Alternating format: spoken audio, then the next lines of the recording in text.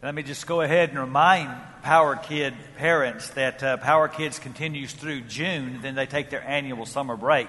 So it'll be here next week, but be prepared after that. And I want to join with all the leaders of the church and thank all of you, the hundreds of you that helped make Summer Spectacular such a great week. It was an exhausting week, but it was an exhilarating week. And it took hundreds of people. It took volunteers. It took teachers. It took musicians. It took actors. A lot of you have commented on how you enjoyed my wife's performance. I'm bittersweet about that. A lot of you don't know that she was a dancing girl in her former life before I found her and converted her and brought her to the Lord and His ways. And now Miss Patty has taken her back to her former life, and I'm a little concerned about that, but in much prayer. And one of the things we said was that the study of Elijah is not over, it's beginning. And so I'm going to be preaching on the story of Elijah this summer. Open your Bibles to 1 Kings 18, one of the greatest stories in biblical history. As you turn, I tell you the story about a man who always wanted to try to skydive. It was on his bucket list. He finally got ready for the big jump. As he descends from the plane, there's a rush of adrenaline, panic, anxiety. He recognizes he cannot remember what they told him about opening his parachute. He's on a free fall. His mind has gone totally blank. He can't remember what to do. The strangest thing, about 3,000 feet in the air, he passes a man who's coming up from the ground. He shouts to him, "Do you know how to open a parachute?" And the man says, "No." "Do you know how to light a butane stove?" And there's a moral.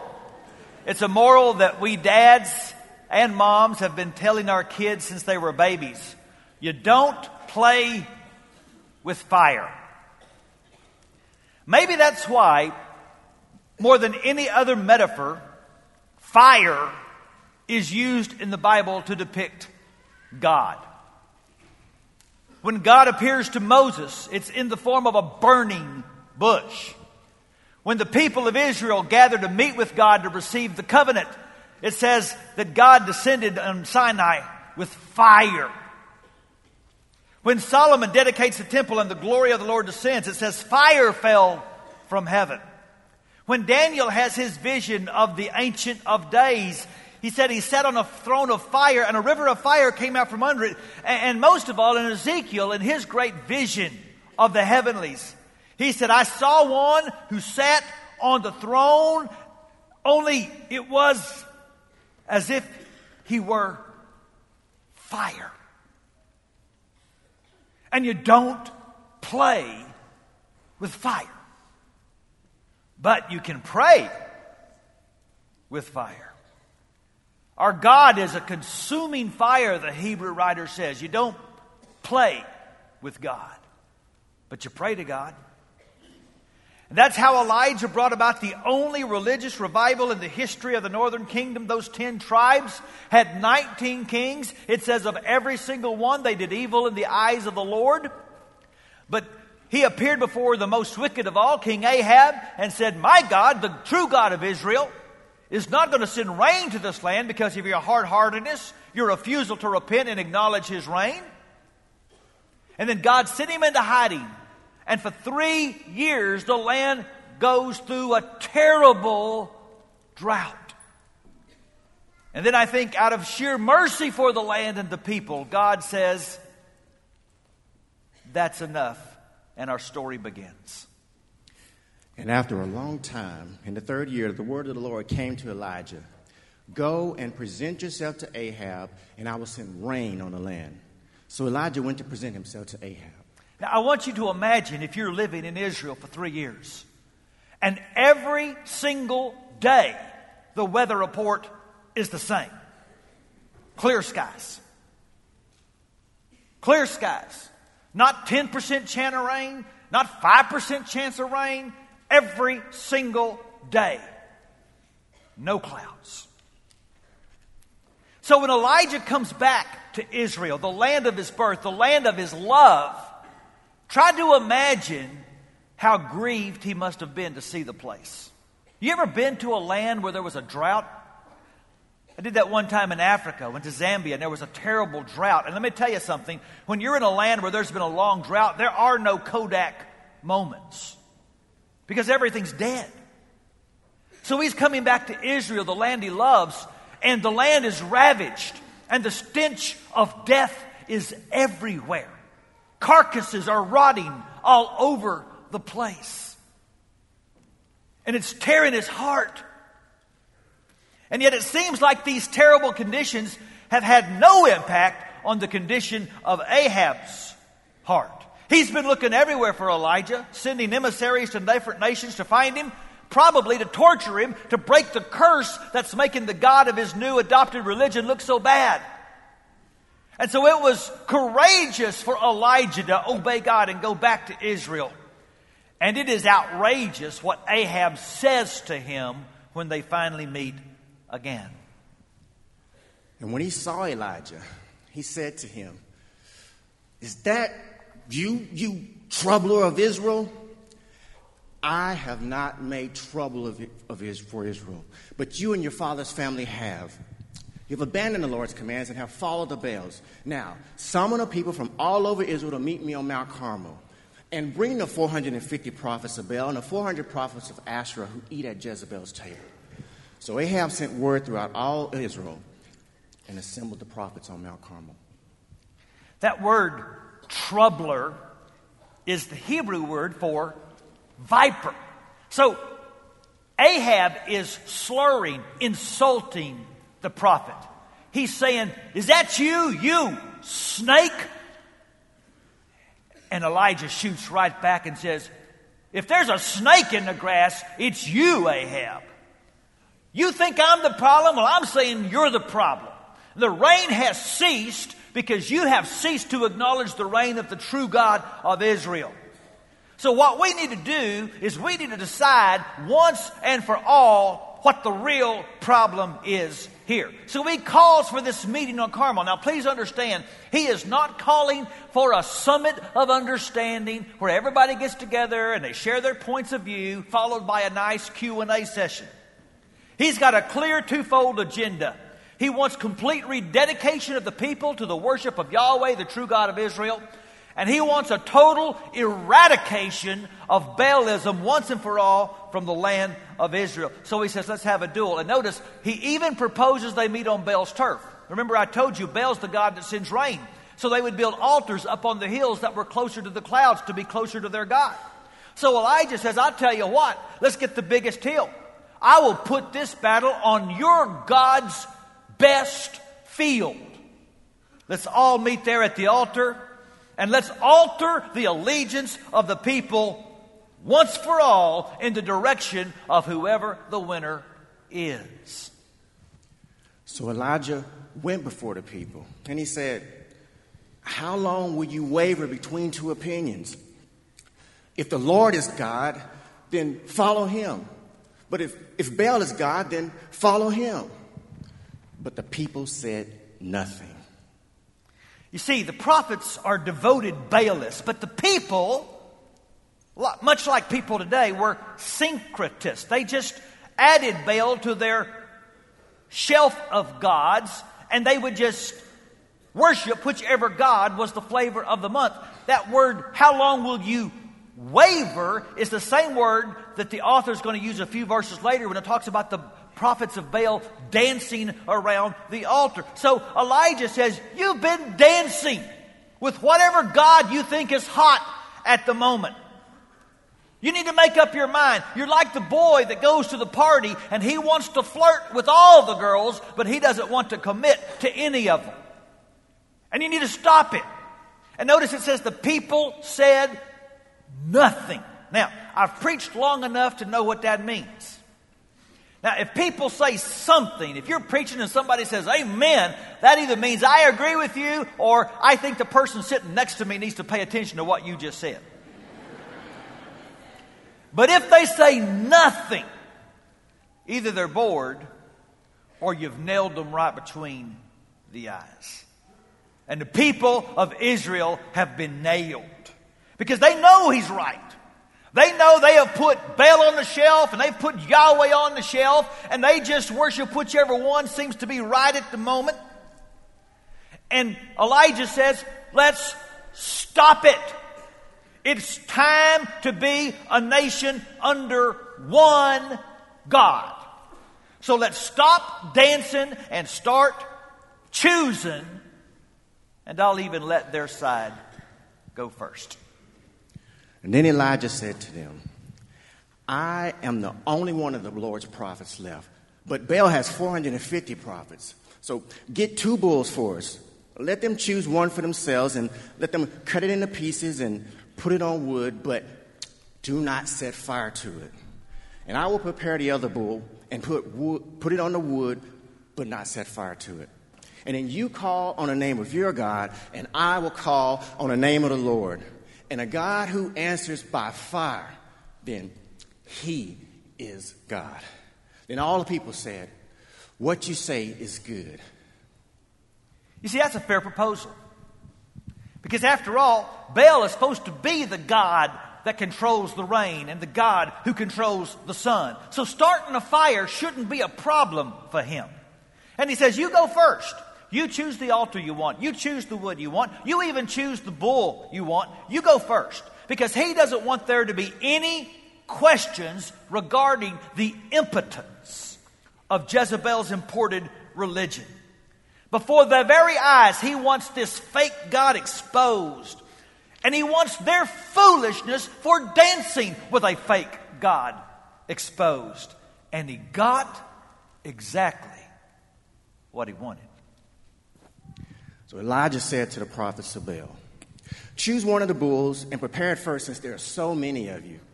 Then call on the name of your God, but do not light that fire. So they took the bull and they prepared it. And then they called on the name of Baal from morning till noon. Oh, Baal, answer us, they shouted. But there was no response. No one answered. And they danced around the altar they had made. And at noon, Elijah began to taunt them. Shout louder. Surely he is a God. Or perhaps he's deep in thought, or he's busy, or traveling. Maybe he's sleeping and he needs to be awakened. So they shouted louder and they slashed themselves with swords and spears, as was their custom, until their blood flowed. And midday passed, and they continued their frantic prophesying until the time for the evening sacrifice. But there was no response. No one answered.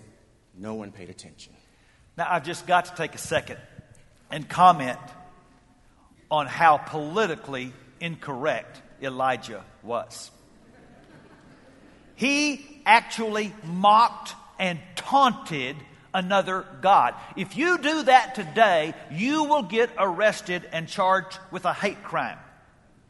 But all through the Bible, God has no problem with calling fake gods fake gods.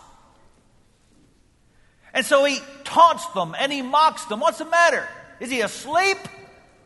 What's the matter? Is he out of town? In fact, that phrase, is he busy, was the Hebrew idiom for going to the bathroom. I mean, he is really letting them have it. Because he wants to expose Baalism for its idiocy. Now imagine what's going through the minds of the people as they're watching all this. These guys are dancing, they're cutting themselves, they're bleeding, they're screaming. Elijah's taunting, and they're watching all this, and they got to be thinking, we've been letting these guys be our worship leaders? In the late 1500s in Japan, there was a warlord named Hideyoshi. And he paid 50,000 servants to build a temple to Buddha. It took 5 years. Imagine what it cost. Big statue inside.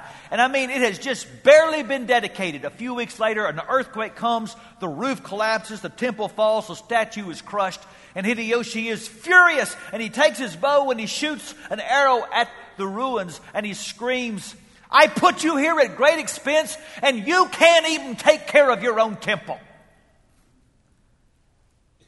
And that's what the people are feeling. It's time for these guys to get fired. Baal had his chance. Now it's time for God to do his thing. And before we read the next story, which is one of the great stories in the Bible, I want you to notice two things. First, Elijah is going to call for 12 stones to rebuild his altar. Now that's significant because remember, Ahab is the king of the northern tribe. It's just 10 tribes. The tribes have been divided. The other 2 were at the bottom. What's Elijah doing? He's calling them back to their true spiritual heritage. He's saying, do you remember what God's original goal for this people was? Not 2 nations worshiping 2 and more gods. We're supposed to be one nation under one God. And then he's going to say, pour water on it. Pour some more. Pour some more. He's deliberately setting the context for his God to show off and show out because nothing's too hard for his God. And after they did it, it was time to pray with fire. Then Elijah said to all the people, come here to me. And they came to him, and he repaired the altar of the Lord, which was in ruins. And Elijah took 12 stones, one for each of the tribes descended from Jacob, to whom the word of the Lord had come, saying, your name shall be Israel. And with the stones he built an altar in the name of the Lord. And he dug a trench around it, large enough to fill 2 seahs of seeds. And he arranged the wood, and he cut the bulls into pieces, and he laid it on the wood. And then he said to them, fill 4 large jars of water and pour it on the offering and on the wood. Do it again, he said. And they did it again. Do it a 3rd time. And they did it the 3rd time. And the water ran down the altar and it even filled the trench. And at the time of the sacrifice, the prophet Elijah stepped forward and he prayed, O Lord, God of Abraham, Isaac, and Israel, let it be known today that you are God in Israel and that I am your servant and have done all these things at your command. Answer me, O Lord. Answer me so that these people will know that you, O Lord, are God and that you are turning their hearts back again. And then the fire fell. And it burned up the sacrifice and the wood and the stone and the soil. And it also licked up the water in the trench. And when all the people saw this, they fell prostrate and they cried, the Lord, He is God. The Lord, He is God. And then Elijah looked to the prophets of Baal and said, scoreboard.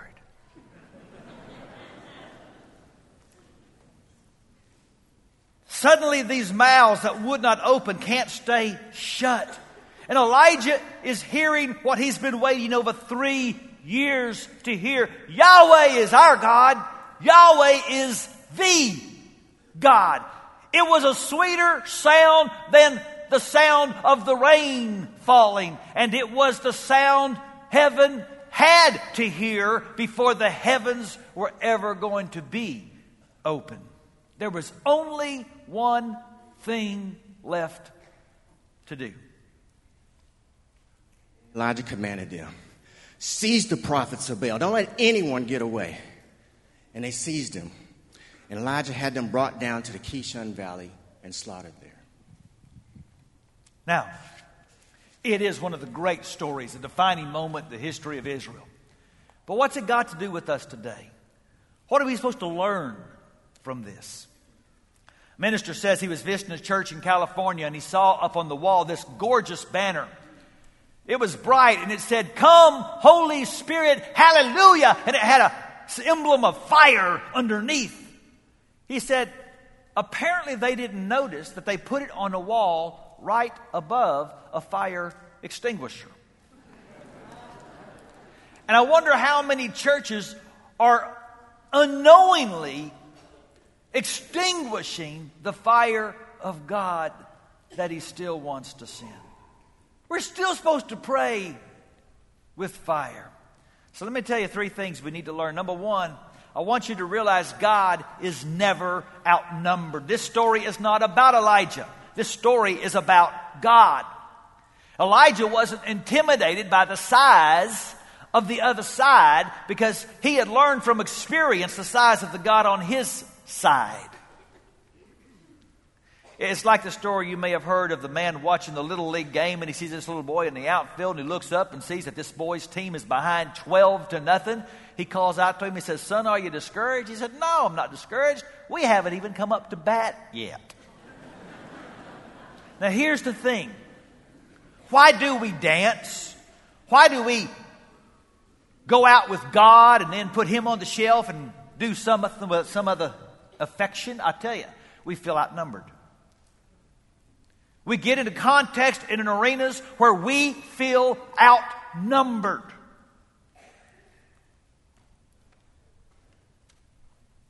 We got to learn the lesson of Elijah. His mentee, Elisha, a little later is going to be in a city, and the king of Aram is going to try to come and catch him. He surrounds the city with his armies. Elisha's servant is going to say, "Oh, master, what are we going to do?" And this is what Elisha is going to say to him in 2 Kings 6. "Don't be afraid. Those who are with us are more than those who are with them." And he prayed, "Lord, open his eyes so we may see." And the Lord opened the servant's eyes, and he looked and he saw the hills full of horses and chariots of fire all around Elisha. If you would pray, "God, start opening my eyes," you would stop doing the dance. And you would never again underestimate what God can do with one totally dedicated life. Because God is never outnumbered. Point number 2. Idolatry is never non-troubling. It always creates problems. One of my favorite books about dads is a book called Fatherhood by Bill Cosby. And he tells a story in there of the difference between Father's Day and Mother's Day. He says mothers are much more organized. They go to their kids, they give them a list of things they would like. They say, "Go get some money from your daddy," and she has a great day. He says, "I had 5 kids. Here's what Father's Day was like at my house. I would give each of my 5 kids a $20 bill. They would go to the store. They'd buy 2 packages of underwear. They'd have 3 pair in each package for $5 each. They'd take the underwear out of the packages, wrap up 1 pair each to give to me, give the 6 pair to the Salvation Army. On Father's Day, I'm walking around in new underwear, and my kids are walking around with $90 of my money." And we do God like that. Our Father in heaven, we give him a token dance. And then we keep the rest for ourselves to spend on what we want. See, God refuses to be placated by children who want to negotiate deities.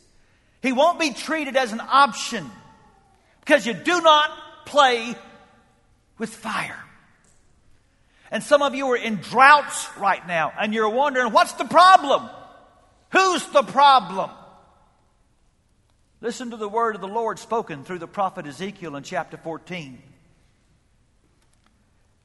"Then some of the leaders of Israel visited me, and while they were there, this message came to me from the Lord. Son of man, these leaders have set up idols in their hearts. They've embraced things that lead them into sin. Why should I let them ask me anything?" So be prepared, friend, the next time you're in a drought saying, "God, what's the problem? Why aren't you coming through? Why don't you send some rain?" For God to say, "You want to talk about the problem? Let's start with your misplaced affections. You have idols in your heart, and they always bring trouble. And so they've got to be eliminated." It might seem crueler to us, but Elijah said, "You take every single one of these lying, faking peddlers of religion and destroy them because they're cancer." I know this. If you've ever had surgery for cancer, and some of you have, when you come to and that doctor walks in the room, I know what your first question is. Did you get it all?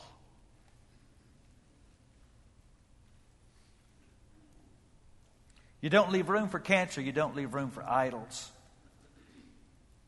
So when Julius Caesar took his troops to Britain, he led them to the cliffs of Dover and had them look over. To their shock, every ship they crossed the channel in was being burned. He knew the key to victory is you burn what's got to be kept in the past. And in Acts 19, when the people in Ephesus come to Christ, it says they took all their old sorcery books, all their old manuals to their false and dark religions, and they made a big pile and they burned them. If you want the fire of God to descend, you got to burn all your other idols. Idols always bring trouble. Because you see, it's point 3. Discipleship is never part-time. The children of Israel never knew what uniform to put on because they never committed to be on just one team. And so they danced. And the music's still playing. And the dance is still going on. I don't believe it's always Satan's goal to have you totally reject Christianity. I believe his goal is to vaccinate you with just a little taste of Christianity so that you never catch the real thing. And so I ask you, where are you most tempted to dance? And I'm praying today that you and I will be delivered from the wimpiness. And I use that word on purpose. I'm praying we will be delivered from the wimpiness of double-mindedness. And if you want a good prayer to start praying, start with Psalm 86:11. Give me an undivided heart, that I might fear your name. I pray we raise up a generation that knows how to pray, not play with fire. And I guess today's a good day to say, dads, I believe it starts with you. In no way do I mean to underestimate the power of godly mothering. But study after study after study shows if kids grow up in a home where dad is a part-time believer, the kids rarely become full-time disciples.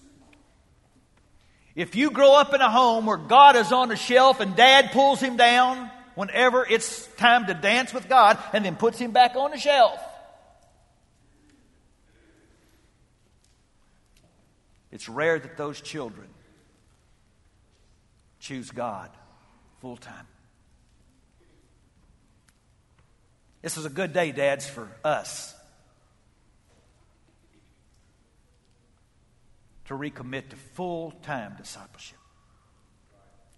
I still am touched every time I think about during the first Iraq conflict, the American pilots that were shot down in enemy territory. They were captured by the Iraqis.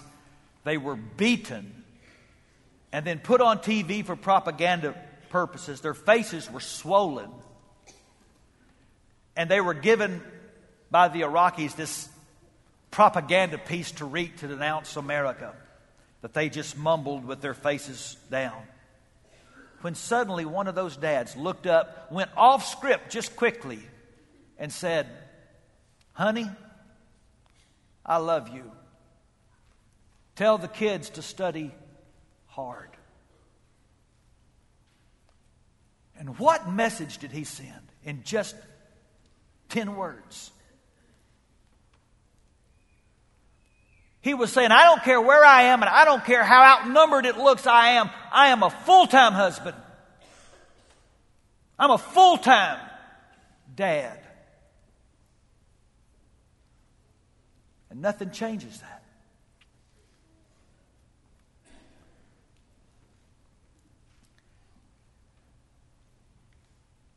I want to be that man. I think a lot of you do too. So I'm going to pray today, especially for fathers and grandfathers. If I'm talking about you right now, would you mind just standing up, please? And if you're by one of these men, would you just put your hand on them or toward them? Let me pray over them. Father, I pray now in Jesus' name for all these who are standing, that their passion would be rekindled to be filled with the fire of God. There's so much pressure on us today, God, especially as men, to extinguish the fire and to do the dance and to mute our discipleship. And so, Father, increase our courage to lead our families, our children, our grandchildren, because they know we are sold out for God. We're not playing. And Father, I recognize there are many here who don't have a dad to look to. I pray for them in those homes. I pray for all these going, even this week, to Royal Family Kids Camp, going to minister to kids who can't say, my dad is showing me how to be a Jesus follower. I pray for them. I pray, Father, that our influence is larger than just our immediate homes, especially as men. And I pray for the children you've given us to steward, God. Not just our own kids. Even this week, you sent thousands of children into the influence of this church, God. And I pray that we can be good stewards of that blessing and point young hearts towards sold-out following of Jesus. Everything around us, God, in this culture says, oh, religion, that's a nice game. Play it well. We don't want to play, God. Not with fire. And so, Holy Spirit, renew us today for Jesus' sake. Amen. Let's all be standing, please. And now we sing our next song. If you would like to embrace Christ in baptism, you can. Let me just say, the music is still playing, and the fake gods are still inviting you to come and dance. Let's give them our answer.